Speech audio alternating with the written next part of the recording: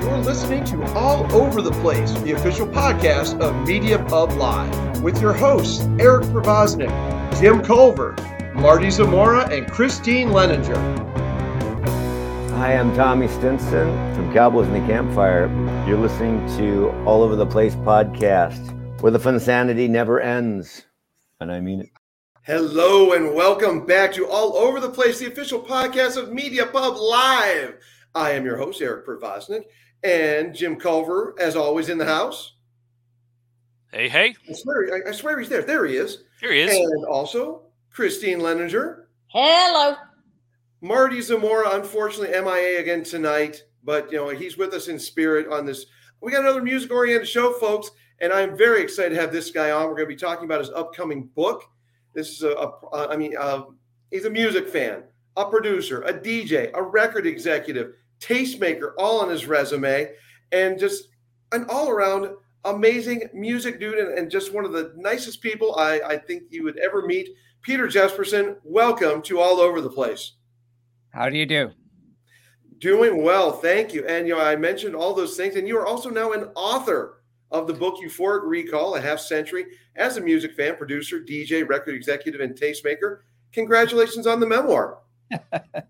Yeah, hard to believe they've allowed me to do this, but yep, it's soon to be unleashed on an unsuspecting public. November 14th, to be specific, folks, and you'll see a little scroller down there where you can go and check out where to pick up the book. And I'm guessing all other fabulous retailers, Peter, the typical Amazons and BarnesandNoble.coms, all that.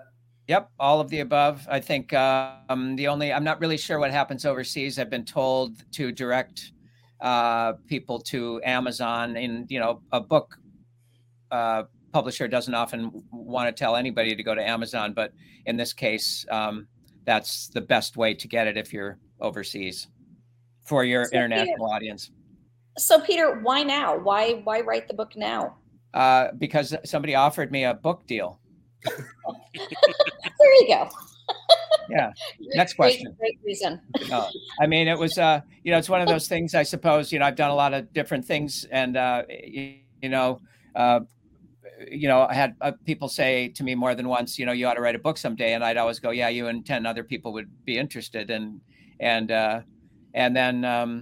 also, I was, I just have worked, all the time, often more than one job at a time. And so I just thought, well, to do a book, I'd have to drop all this stuff, and I can't do that. And I don't want to do that. So, and anyway, when somebody actually offered me the deal, I had been working at a label called New West Records for 17 years, left there in 2016 and was doing freelance stuff, having a grand old time, not making as much money, but loving it. And then all of a sudden in the spring of 2018, I got an email from a gentleman at a publisher who said, we're interested in the possibility of you writing a memoir. What do you think? And I was, I didn't know what to think for sure at first, rather. And so finally, I think after, the kind of lurching back and forth from, yes, I can do this, to who am I kidding?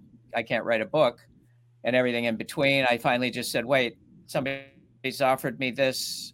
I'm, at the point in my life where really looking back and trying to put all this stuff down, even if it's nothing more than an elaborate memoir for my boy. I felt like it was time to do that. And it was just sort of like, it just landed in my lap at the right time. Year of clearing my desk, because I had a bunch of projects on deck, and I said, I can't do this until I can, just concentrate on it. And I wanted to do it as a writer. I wanted to be a writer. I wanted to go to work writing every day, like I used to do doing other things. So I waited until I had finished up the projects that were in motion. And then I said, okay, I'm diving in. And I did. And you've got a half century and then some of stories in the book. How did you determine which ones to tell and which ones hopefully to leave for a volume 2? I'm not being a first-time author. I've written a lot of stuff, and I love to write. I get a buzz from writing like I do from music in some ways. I kind of am just a two-track person. I listen to music and I read, those are my, have been my kind of obsessions all my life. But I think that it was to determine what I wanted to write was, I mean, I had to just sort of pick the logical subjects. There was a record store that I was at for 10 years. That had to be in there.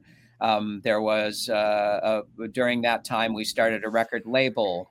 And also during that time, I started spinning records at a punk rock club downtown Minneapolis, and that had to be there. So all these things kind of, so I just made a list of what I thought had to be written about. And then I thought, okay, well, we need an introduction that's going to tell how I got to, the first gig at the record store.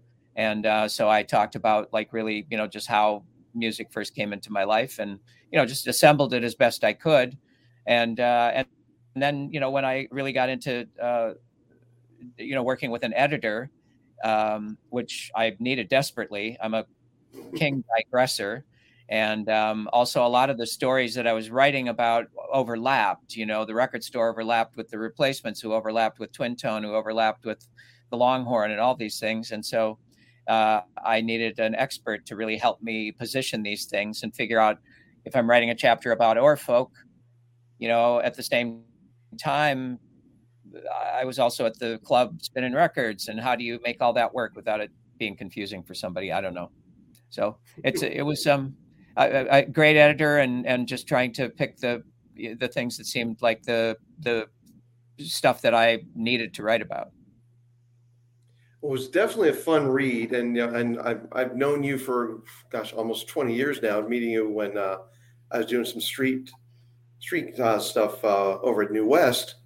Right. And just being able to sit down and listen to stories from, all the one, most of which popped up in the book, but learning so much as well. And I think it was Tommy on the back of the book, back of the jacket, one of the blurbs, a reverence and enthusiasm for music just throughout this book.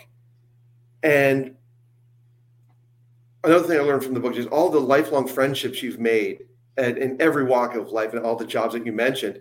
But in the list of people that you were thanking, just what was it like connecting with some of those people that you hadn't talked to in a while?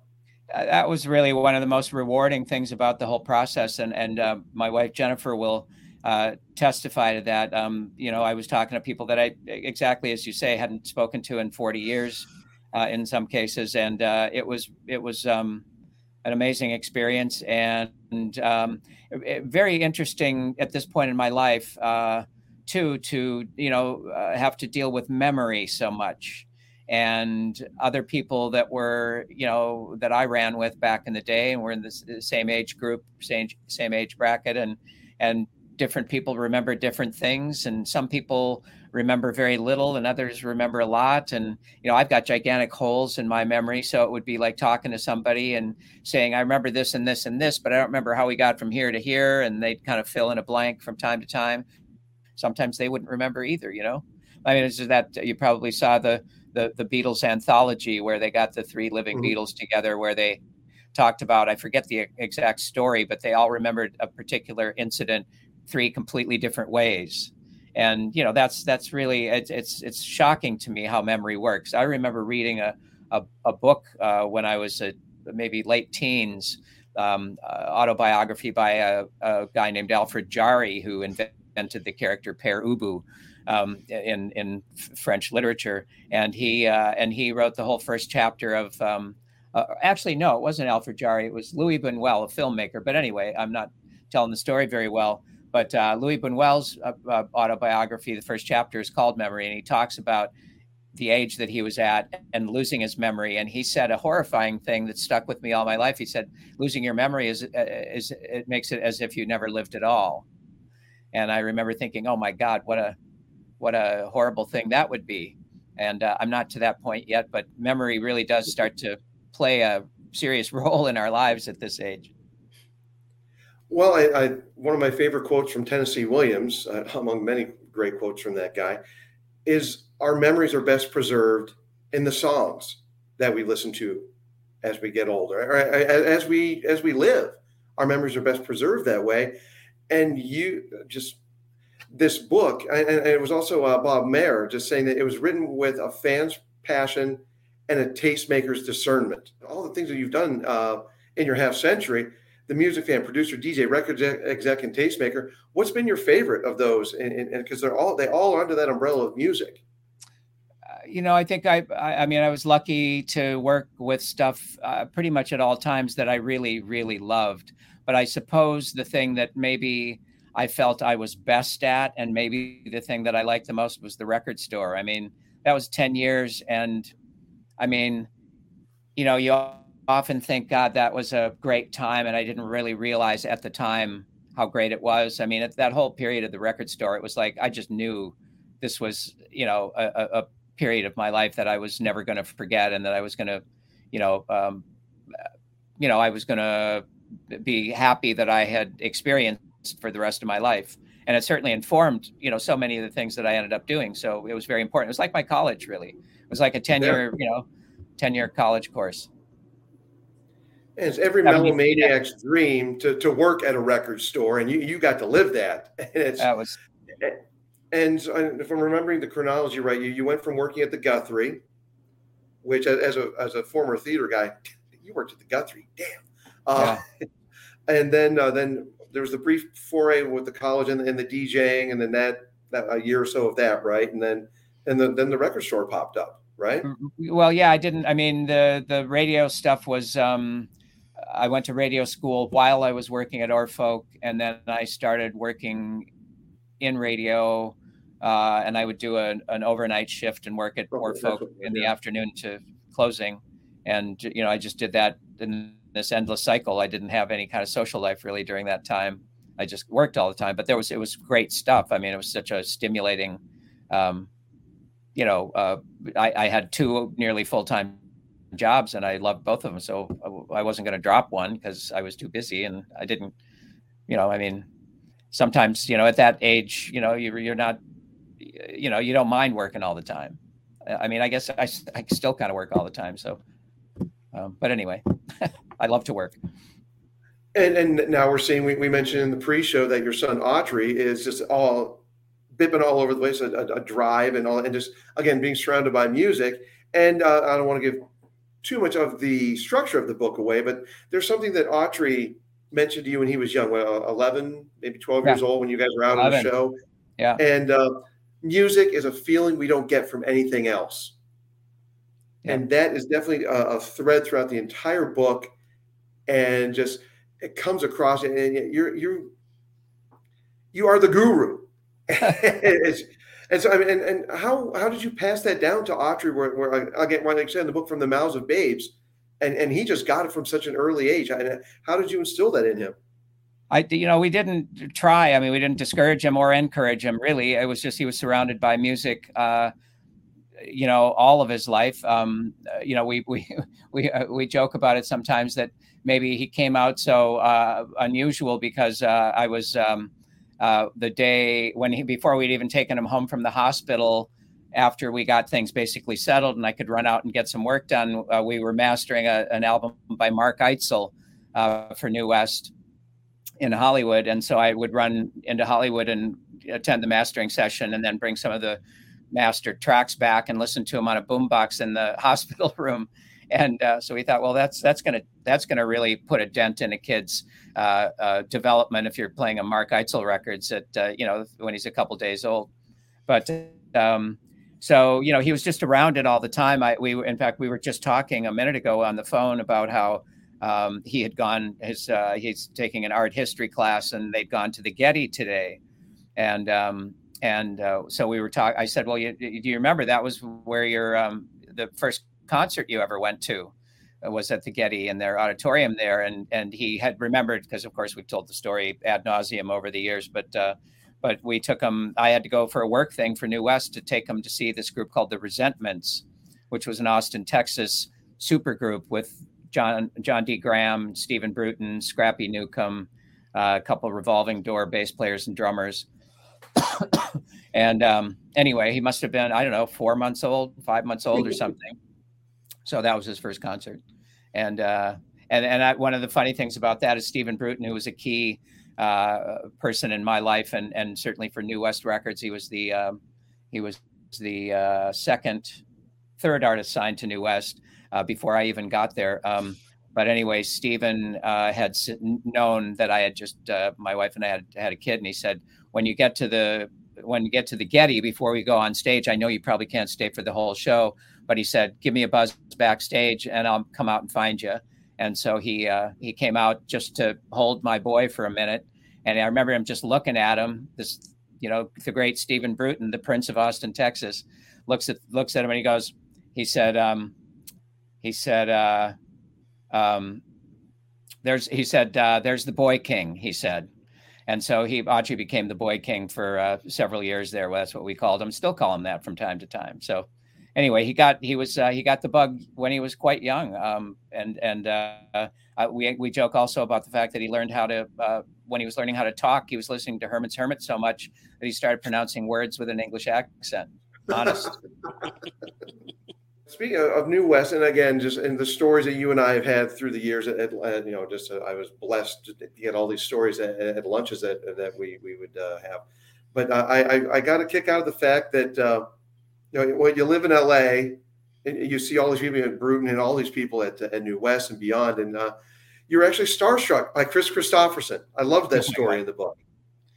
Well, I mean, I wasn't even somebody like, had my wife been there and you'd walked in the room, she would have fainted, I never saw the film A Star Is Born, for instance. I was such a fan of his, and we sold so many of his records at Orfolk in the early days when he was making his first records for Monument. It really was kind of astounding how often we sold those records. I knew the catalog numbers by heart because we sold them so often. And, they were 6-digit Columbia records. It was Monument was part of Columbia at the time. And so anyway, they had long numbers and I had them memorized. But anyway, it was, I remember sitting in a conference room and Cameron Strang, the owner of New West, is on my left, and Don Was, who was going to produce the Christopherson record for us, was on my right. And we were waiting for Chris, and all of a sudden we're in conversation, and suddenly I hear this voice saying, "Hello, fellas," or something like that. And I just heard the voice, and I just, it was like, gave me chills. And all of a sudden he walks around into my view, and he's wearing, beat up jeans and a denim t-shirt, and he's got his hair kind of askew and handsome as the day is long, beat up cowboy boots, and we're introduced. And Don, of course, had met him before, and I think Cam and I were both meeting him for the first time then. And after I was introduced to him, I said, "Chris, I got to thank you for helping to pay the rent at our record store. We sold so many of your records there back in 1970, 71, or in the early 70s." And he just laughed and he said, "Happy to be of help there, Peter." And it was a great moment. I'll never forget. Again, so many stories, and I mentioned earlier about there maybe being a volume 2. But anyone who follows you on social media knows that you are still out there. I'm amazed all these bands that you are constantly seeing. Sometimes with Autry, sometimes just going out there. Just what keeps you going in discovering new music, and how do you keep discovering new music? I mean, it's just what I do and what I've always done. I'm just I can't live without it. Autry and I were at a show last night. We went to see Dope Lemon, this guy from Australia that I've been a nut for since 2007. Autry also like his the stuff that he did originally when I fell in love with his music was kind of a folk rock thing, and now he's doing, I don't even know what you'd call it. It's sort of groove stoner music. But anyway, called Dope Lemon, and it was really a fantastic show at a new room downtown here called the Bellwether. So it's fun. I wanted to see the Bellwether. Wilco had just played a couple nights stand there over the weekend, and people were raving about what a great new room it was. And I thought, here's my opportunity. I don't know. I love live music. There's just, I like, record. I when I'm at home, I listen to recorded music. I go out and see live music. Music is, all day long is fine with me. So Peter, what is your favorite venue? Where's the best place to see a show? Well, the best place in Los Angeles, without a doubt, in my mind, is the Troubadour, and I don't know if you've ever been there, but it's there. It's about 450 capacity, great sound system, great light system. You can, when it's sold out, you can always find a good place to stand where the sound is good and the sight lines are good. I don't think they ever oversell it. And it's one of those places I don't remember the first thing I saw there.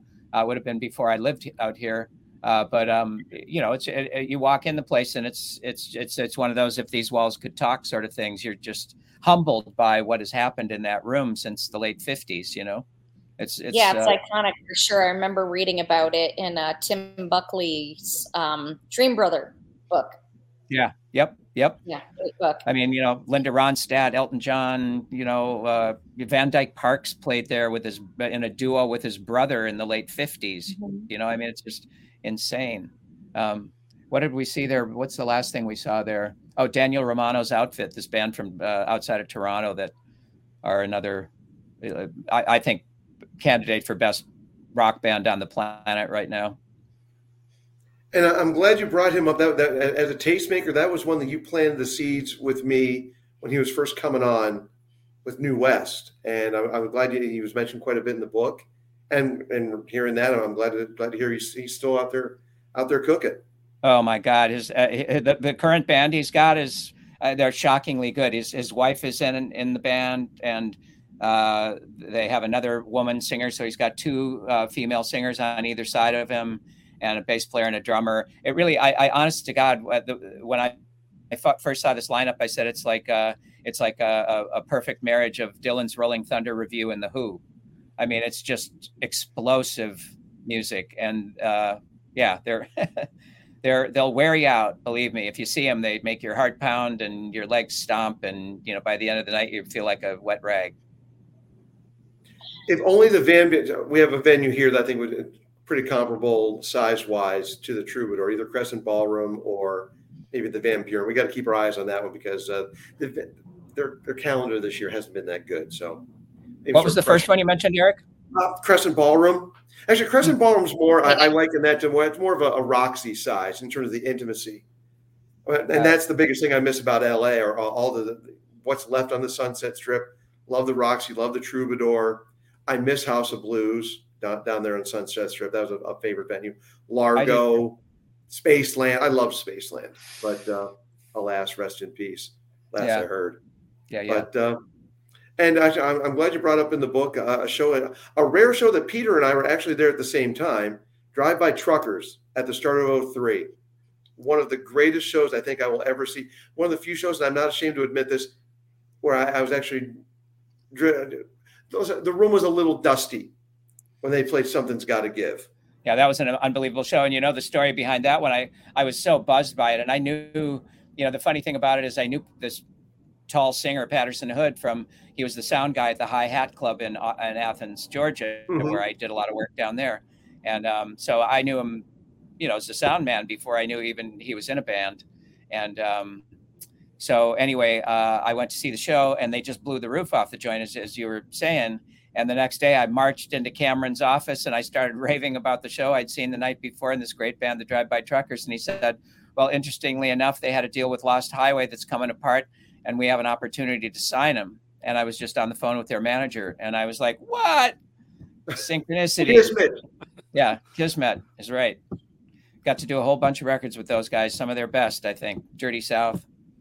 I did Decoration Day, Dirty South, and Blessing and a Curse. I put that up against any triple album from anybody, 3 in a row. Sure. Absolutely. And when Jason Isbell in the band, they had 3 writers and 3 singers that were just all class A. And this lovely lady, to I guess she's to my right on this. We were actually able to music brought us together, and I'll let her gush in a little bit on that one if she wants. We already thanked Tommy for getting us together. That's right, yes. But we were able to go. The first time we went to Red Rocks was for a Jason Isbell show earlier this year. So if you're going to do your first show at Red Rocks, it's got to be monumental. So. Yeah. And that was just recently, right? That was. It was in May of this year. It was May, yeah. It was the beginning of May. We got to see them, our first foray into the Red Rocks. But since Eric so wonderfully brought it up, we'll share. Put her on the spot. He and I met at a Tears for Fears concert last year, and we bonded over our mutual love of the Replacements and Paul Westerberg. All so right. he said that when I turned to him and I said, I love Paul Westerberg and the Replacements, he went, bing. Right. And that was that. Yep. And here we are now. So it's all good. Yes. There you go. Yep. So speaking of that, of course, you're well known for having, been a big part in the Replacements' success, discovering and managing them for the years. And of course, you talk about your son who, at such a young age expressed his love for music. And gosh, of all things, Tommy was 12 when he started with the band, and yep. He was just a little guy, back then. And I have a 12-year-old. I couldn't even imagine sending off on tour. So and you were his guardian. So how over the years that you've known him and working with the band and all of that, share with us a little bit about, that experience and the time and all that. Yeah, there's so much to that story, really. But I mean, when, the funny thing was he was the last Replacement that I met.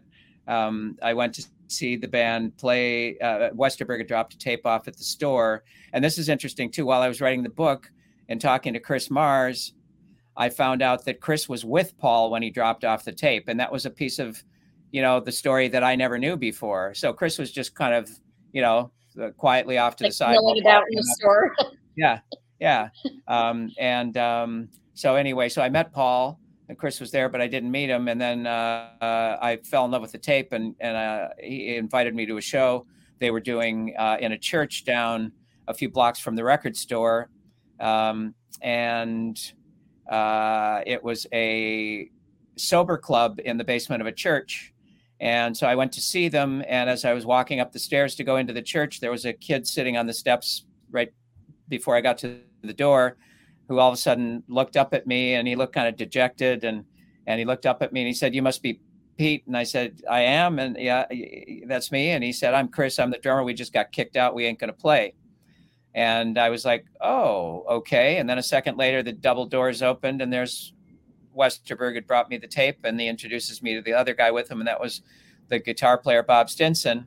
And they said, "Well, we got caught with pills and booze and they're kicking us out and we're not going to play." And the owner, or the guy who ran the club, was in a complete rage, screaming, "How dare you?" And, you got to give it to him. I mean, that was walking into a sober club and pulling something like that is, I don't know, probably wasn't the smartest thing in the world, but, and I hate to say it, but I kind of made me chuckle. And I said, "Well, where's the fourth guy?" And they said, "Oh, well, he was climbing a tree earlier today and fell out and tore a ligament in his arm. So he, he's getting stitched up at the doctor or whatever." And I didn't really think at the time that, it was going to be a 13-year-old kid I was going to meet in a couple of days, but that's what it ended up being. So anyway, I mean, he was a remarkable young man and he fit in. I mean, there certainly were kid elements to him. Like we often, we're talking about those old days. I remember we had to always set up a microphone for him on stage, even though he didn't really sing, but he needed a microphone because when he wasn't flying across the stage in midair, he'd stop long enough to grab the mic and yell, "Fuck." And then he'd jump into the air again. I mean, that was what you do when you're 13, right? Hearing your name coming out of a big PA saying "fuck," that's pretty cool. So, so those are the, right? Yeah. But he had those, that matinee idol, face, and even then, and he was just, and the other thing about it was, people would go, "Oh, wow." I remember, that was a thing that I got a lot of flack for. "Oh, wow, Peter, a band with a 13-year-old bass player. This is really going to go far." And I'd be like, he's better than the bass player in your band. Sorry, man. I mean, he was a great player from the beginning. I mean, in fact, he's probably in some ways the best musician, in the Replacements. I mean, I think they were all great players, but Tommy might have been the most purely musical of the four, or five if you count Slim. So well, that's one of the things I've loved about the Replacements remasters, the reissues, everything. is Tommy's bass playing has really popped out more. And I never realized what an amazing bass player he was. Yeah. And it was fun because one of the shows, I saw him at the Largo, I think it was. And he was playing guitar that night. And he's like, please bear in mind, I'm usually a bass player. Yeah. And just, that's the way he played his guitar. So it's, and with the reissues, and you, of course, have been involved in the liner notes going back with all the Rhino reissues as well. But what's been your take on the better or the different sound as it was with Dead Man's Pop, or now with the Let It Bleed edition of Tim? I think they've all been just so spectacularly well curated. I mean, you got Jason Jones at Rhino, who's the head of A&R there. Great guy, smart guy, real record guy. Bob Mayer, who, obviously has done, he knows more about the Replacements probably than anybody else with the amount of research and time he spent, putting that story together for Trouble Boys. I mean, it was, I think, a remarkable feat. And then I've been involved in some cases. I'm consulting, in some cases I'm co-producing, but I think that the work has been really great, and I think it's shown a light on some aspects of the Replacements that other people maybe didn't see close up. And I think, the Live at Maxwell's, I guess, was the first real big one. And I think that's a wonderful project. I mean, I remember, when it was recorded there at Maxwell's in Hoboken, it was really hard to, the Replacements, when they knew they were being recorded, played differently than when they didn't know they were being recorded or when they weren't being recorded. And so, we had a big mobile truck. Warner Brothers had brought a truck out there and run cables in and out of this great music room that we'd played, the band had played 100 times. And another one of the best, Christine, to your question earlier about best rock clubs, Troubadour in LA, Maxwell's in the whole, greater New York area, unbelievable club and one of the best I've ever been in. So anyway, the thing that's interesting to me about that is, even though they were touring on the Tim album at that time, I think the best performances are songs from Sorry Ma and Stink. Just for whatever reason that night they were really playing those well. And I think that also Bob was already a little bit on the brink of, being out of the band and was not always rising to the occasion. And so I don't think that's as great a show.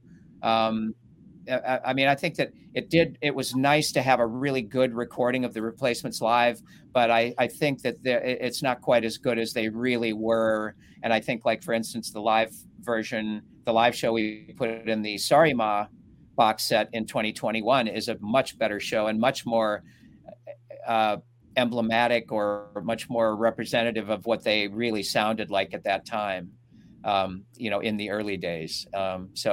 Anyway, I think that they've all really well done. Don't Tell a Soul, as I always say, is to me the 8th best Replacements record. I think that there's some songs on there that didn't stand the test of time. I didn't think they were good to begin with, and they certainly haven't stood the test of time. But I do think that the remix made it. The Chris Lord-Alge mixing that record back in 1988.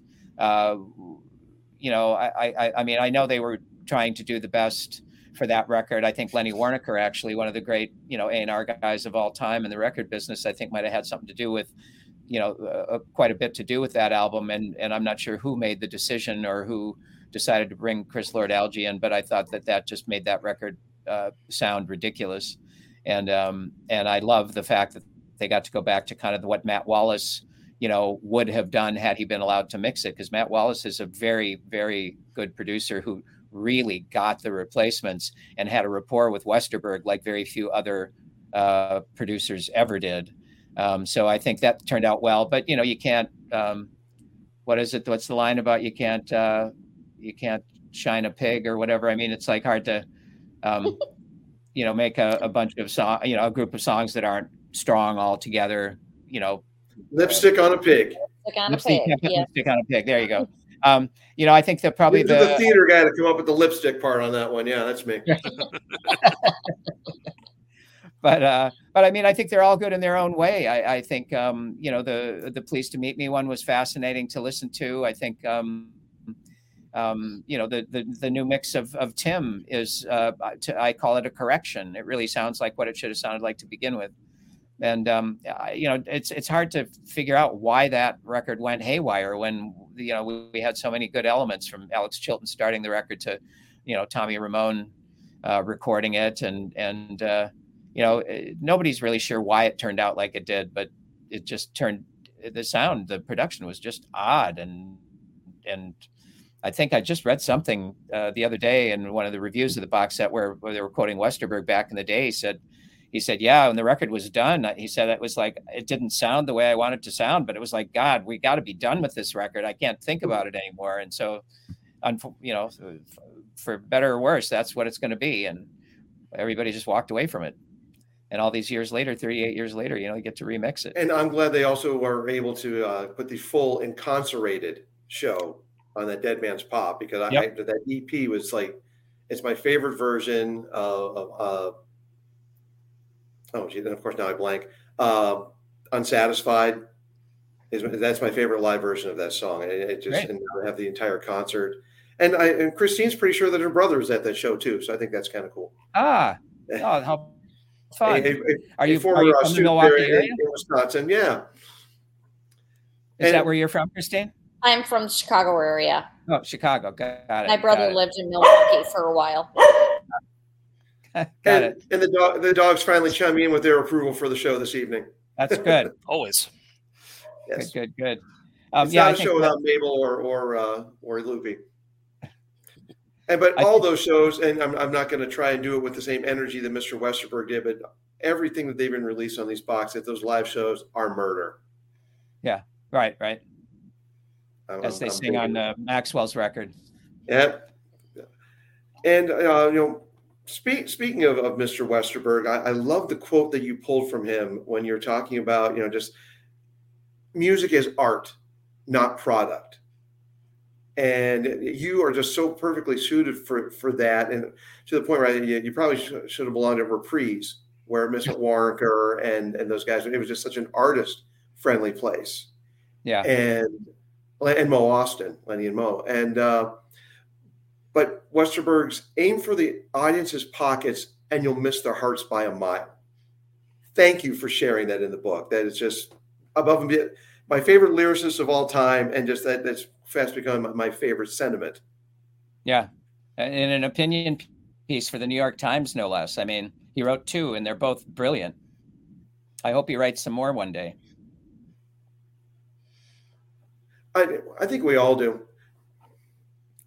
Anytime. Right. And I got to ask you this. You mentioned Don't Tell a Soul is the 8th best replacements album. Are you still considering Suicaine Gratifaction the 8th or 9th best Westerberg album? It's one I don't listen to at all. I'm sorry? Or has time treated it better? The further we get from it, are you able to appreciate it better? No, I don't think that's a good record at all. One of the few things where Peter and I will just have to agree to disagree. That's all right. It's music. It's taste. It's subjective. So. Yep. I was just actually talking with another guy another musician I'm doing a little bit of work with who loves the record, and to each their own. Just one to me doesn't compute. There's some greatness on it. There's some on it, but yeah, it hit at the right time for me, and that's music again. It's all subjective. And back to the book, you got one of the things I like about this. You're going on tour with Tommy to accompany this one for a little bit on the book tour and a little music tour, and I'm hoping that Jim, who lives in Seattle, is going to be able to go see either of the book signing or a show that Cowboys and the Campfire is doing. I'll do my best to make it. Have you ever been to the Sleight of Hand Cellars, Jim? I've never been there. It's a winery, and it's apparently very close to Easy Street Records. So we're going to do the end store at 6:00, and then the doors are at 8 at the winery, and then Tommy and the Cowboys go on at 8:30. Nice. I'll be sure to check it out. Yeah. And Peter, I do need to ask, are you guys going to rent a Ford Econoline for old time's sake on the tour down the left coast? We're not actually, actually, I thought possibly I would ride down from Seattle to Portland with them, but Tommy said their vehicle is packed tight with, all the equipment and the three of them. They got a stand-up bass, takes up a bunch of room. So I got booted out of the van, and I'm taking the train down. But and then I leave them after Portland. They do another week's worth of dates. I go to Minneapolis, and then I meet Tommy in, I guess I'm going to meet him in New York in December for 3 more of these book things. Well, I still got the fingers crossed you can make it out here to the desert for either a book signing or something concurrent with Tommy. I would love to. I'd love to do more of them. I mean, I guess we'll see how these go. We haven't done one yet, so maybe they'll suck and we won't want to do more. But we're going to do, less than just about 2 weeks. What is it? Today's Tuesday. 2 weeks from Friday's the first one in Seattle. Yeah. Nice. And there's another chapter in the book that I'm not sure how difficult it was to write, but it gave 2 things to me that really popped out, especially the title of the book coming from the chapter that you did when you had to find your sobriety. Right. And one of the revelations with your sobriety is that you still had a lot of records to make. And again, that just goes back, folks, to the through line in this book of music's a feeling we don't get from anything else. And so how was it writing that chapter? Oh, there were some unpleasant things to write about, but I mean, it's, it's, life isn't always a walk in the park, right? And I think that there's a lot of stuff that, I didn't write about on purpose for one reason or another, but it just seemed like that had to be in there. It was such a big part of, for one thing, I mean, I felt part of me was a little reluctant to write it just because it was such a fucking cliche. The record business, somebody's drinking too much and doing too much of this and that. And it's like, oh God, not another one, but, that's what happened. And it's as they say, a slippery slope. And, I was a drug man. I love drugs. And then somehow I started, dabbling in, actually the first thing I really started drinking was Johnny Walker Red Scotch. It's a heck of a place to start. That just had to do with a girl I was dating, and she had expensive taste. And that's where I really got drawn into the whiskey. And then a buddy of mine was shortly after, or a couple of years probably after I got into the whiskey drinking, a friend of mine, I remember coming into the CC Club kitty corner from the record store after a bike ride on a hot day, and I was going to have a Johnny Walker Red on the Rocks, and my buddy Tim Carr said, Peter, he said, you got to have a beer, an ice cold beer is what you drink on a hot day like this. And he said to the bartender, he said, give Peter the coldest beer, the beer that's the coldest and the coldest refrigeration unit you got, and I'm buying it. And he handed me the beer, and I believe it was a Grain Belt. And I drank it, and I said, hey, this is pretty good. So, I added, beer to my whiskey drinking, and, then I had lots of options. And then, I figured, if some substance was going to get me, it was going to be one of the drugs. And all of a sudden one day I turned around and the alcohol had its claws in me. And that was like, holy cow, how did I get here? So it's, it's a weird thing. And I just felt it had to be put down. And I certainly learned my lesson. I'm 32 and a half years since my last cocktail now. And, I don't even think about it. But I mean, I when I stopped, I just stopped. I never had any kind of issues or temptation or urges or any of that stuff. I did a little bit of the AA meetings right when I got out, because I went through treatment, and the people that got me well said I ought to go to some AA meetings. And so I went to the bare minimum.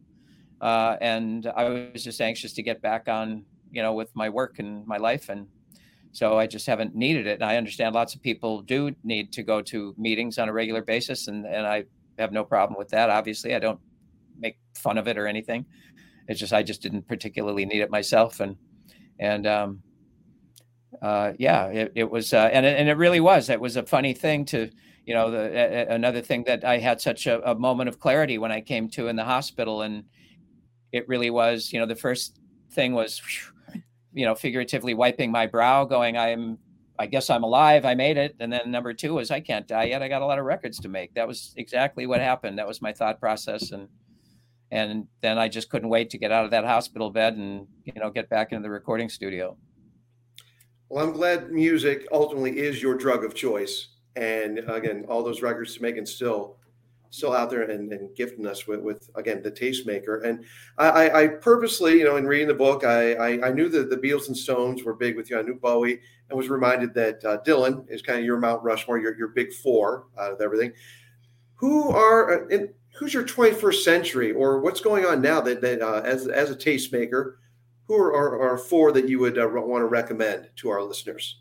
Well, Daniel Romano's Outfit, as I said before, an astonishing artist who can do so many different things. It's just breathtaking. When I first met him, he was signed to New West by one of our A&R guys. And I was very skeptical at first. He was doing straight country music at the time, and it was a little shticky to me. He did an album called Come Cry With Me.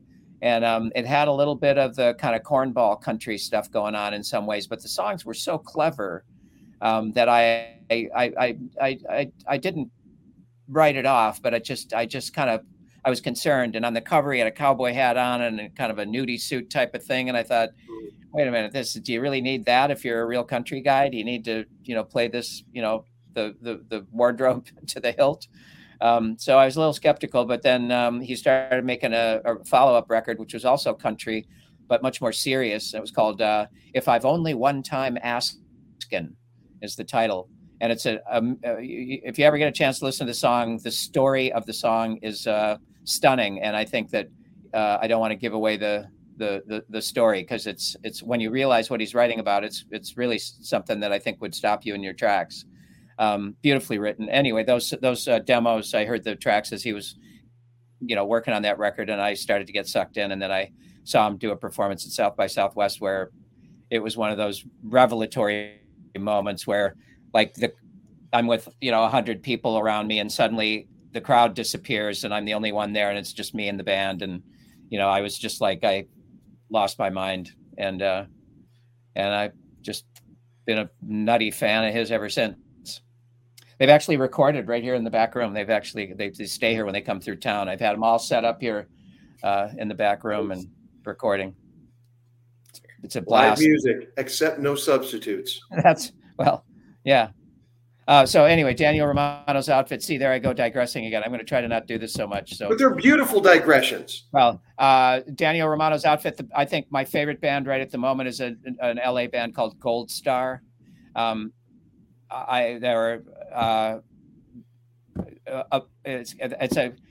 short version of the story is I started hearing their music as early as 2009 when the kid was in his teens, and he's in his late 20s now, early 30s possibly. And I lost track of him for a while when I wasn't doing A&R at New West for a couple of years, and then after leaving New West. And the funny thing about it was his mother was sending me his music. She was a publicist here in LA. She's from Vienna. He was born in Vienna but raised in LA, and she had been sending me the music. And he started out as when I first met him, it was the Sister Ruby Band. Then it was CG, Roxanne and the Nightmares, and then it became Gold Star. And then I lost track of him. And then about 4, 5, 6 months ago, Autry came home for dinner one Sunday and came in raving about this new band he discovered called Gold Star. And I just kind of laughed and pulled out this, music that I'd gotten in 2009 and said, here's the guy, same guy. And I said, you mean he's still playing? I thought he disappeared, maybe gave up music or whatever. But anyway, he's just been under my radar anyway.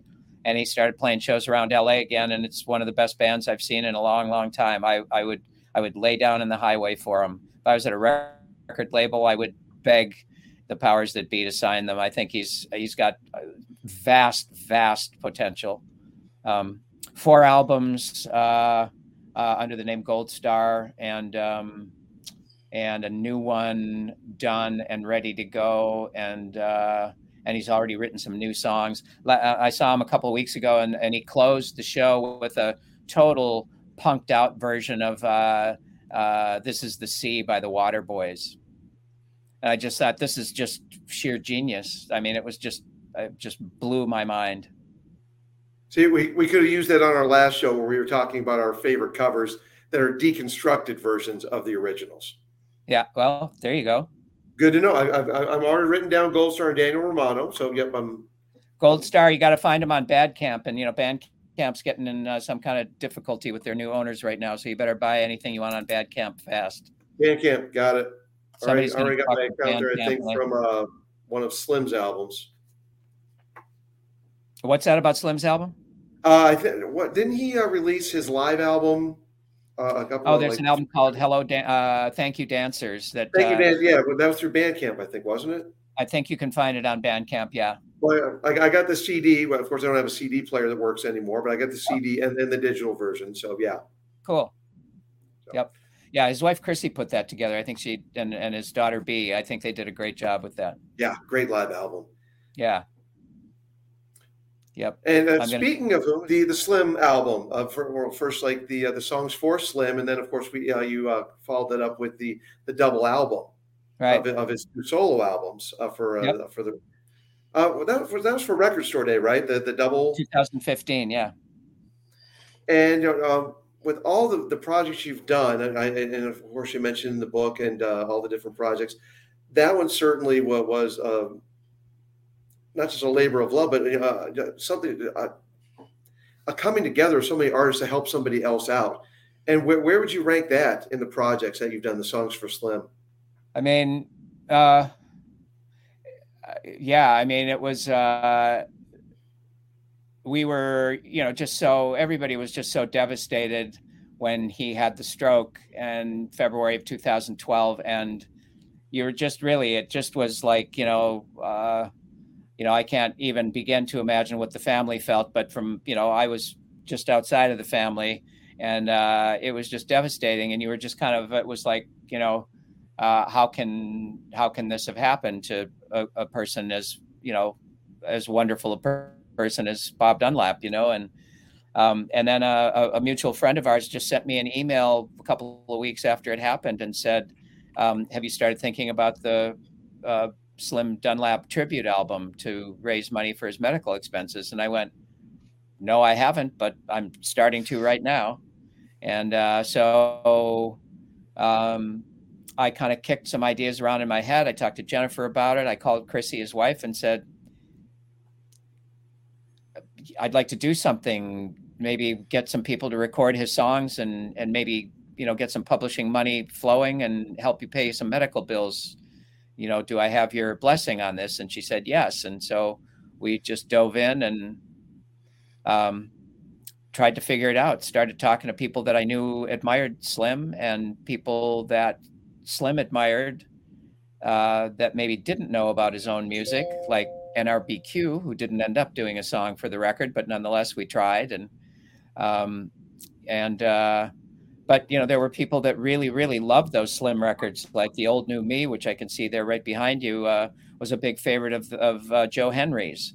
And in fact, I remember him writing me after he'd gotten the record when it first came out and saying, I love the record, but he said, the one thing that kind of pisses me off is that, it's the best album title. He said, I wish I'd thought of that, The Old New Me. And I thought that was a pretty cool thing for Joe to say. And so naturally, I asked if he'd want to record a track, and Joe is such a gadabout producer in some ways, doing all those different projects with the likes of Solomon Burke and Alan Toussaint and all these people, that I thought, hey, anybody that you work with that maybe we could get to do a Slim song. So, he produced several tracks, 3 or 4. He did Lucinda Williams, Steve Earle, his own, and Jacob Dylan. Yeah, I think there were 4. And we did them all at a studio right here in North Hollywood. It was an amazing series of recording sessions with the kind of Joe Henry's Wrecking Crew, Jay Bellarose on drums, and God, I'm going to forget the bass player's name. Wonderful woman bass player. But anyway, I don't know if anybody remembers the Man from U.N.C.L.E. TV show, but Ilya Kuryakin, his he was the father of this kid who ended up coming in and playing guitar on the Songs for Slim sessions. Val, God, why am I forgetting his name now? Val McCallum, of course, Ian McCallum's son. So that was pretty cool.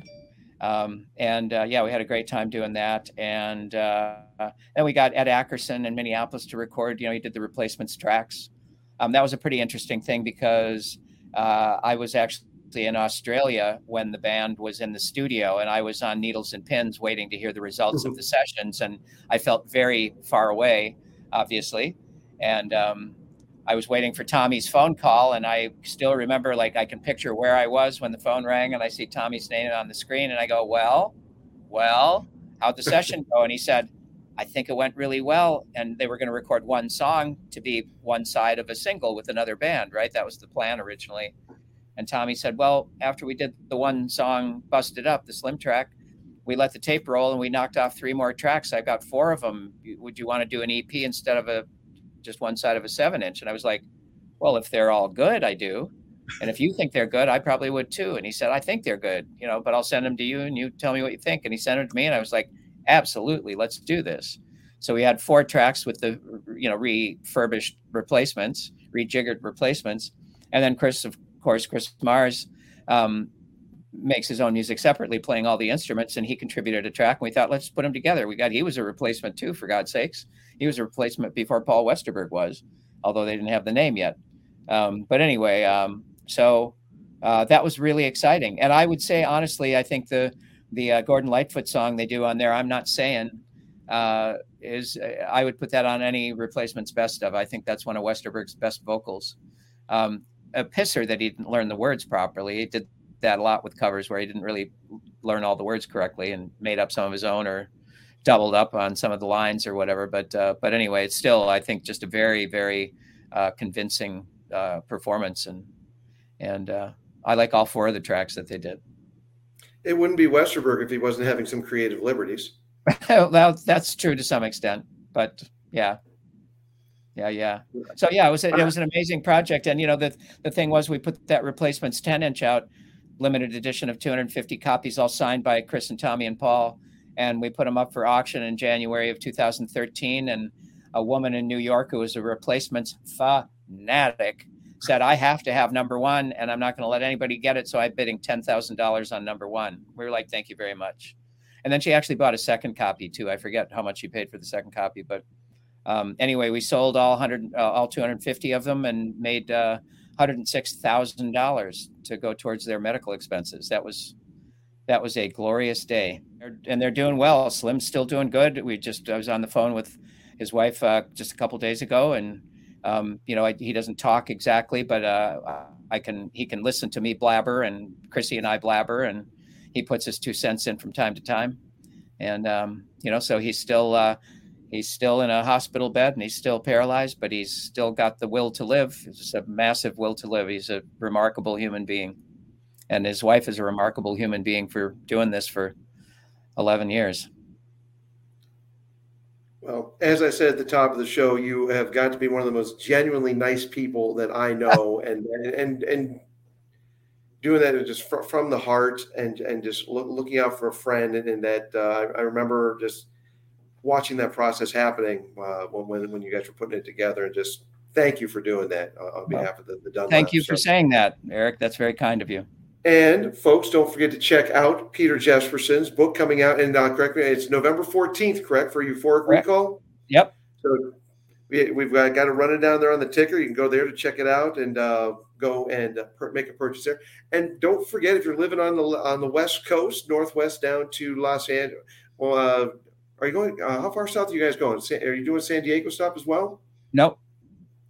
And Tommy's not going to make it down to LA. He got called back to the East Coast to do something, a benefit thing. He's doing a lot of nice work for people too. So I'll just be doing that with a great local writer here by the name of Roy Trakin. Writes for Variety and God, who else? He writes for a number of publications. He's really a good writer. He used to be at the Hollywood Report, or not, at the Album Network, and longtime music guy out here in LA, and great writer and great person. And we're doing it at Stories, the bookstore just down the block from the Echo. and it's run by the woman who used to book Spaceland and Satellite and Echo and Echoplex, and so she was one of my first friends in LA back in when we first licensed a bunch of our Twin Tone titles to an LA company, and I was out here, started working out here in '92. So the great Liz Garrett. More venue memories from my time in LA. Good times indeed with music. And Peter, thank you for being the tastemaker that you are. When in the brief time that we knew each other in my Southern California days, and just the man has put music in not just my life, all of our lives, and cannot thank you enough for that. Just being the music fan, the producer, the DJ, the record exec, and tastemaker. And again, folks, now an author of the book Euphoric Recall. Check that out and look for Peter on any book signings there on the left coast, the West Coast. Check it out. Peter, thank you again for joining us here on All Over the Place. Can't thank you enough. Great to meet you, Christine and Jim. Appreciate it very much. You've been listening to All Over the Place, the official podcast of Media Pub Live. If you like what you've been listening to, and you know you have, be sure to share it with friends and family, social media, Twitter, Facebook, Instagram, Snapchat, wherever. Content contained herein have been the opinions of the hosts, the producer, and the guests only. You have listened at your own risk.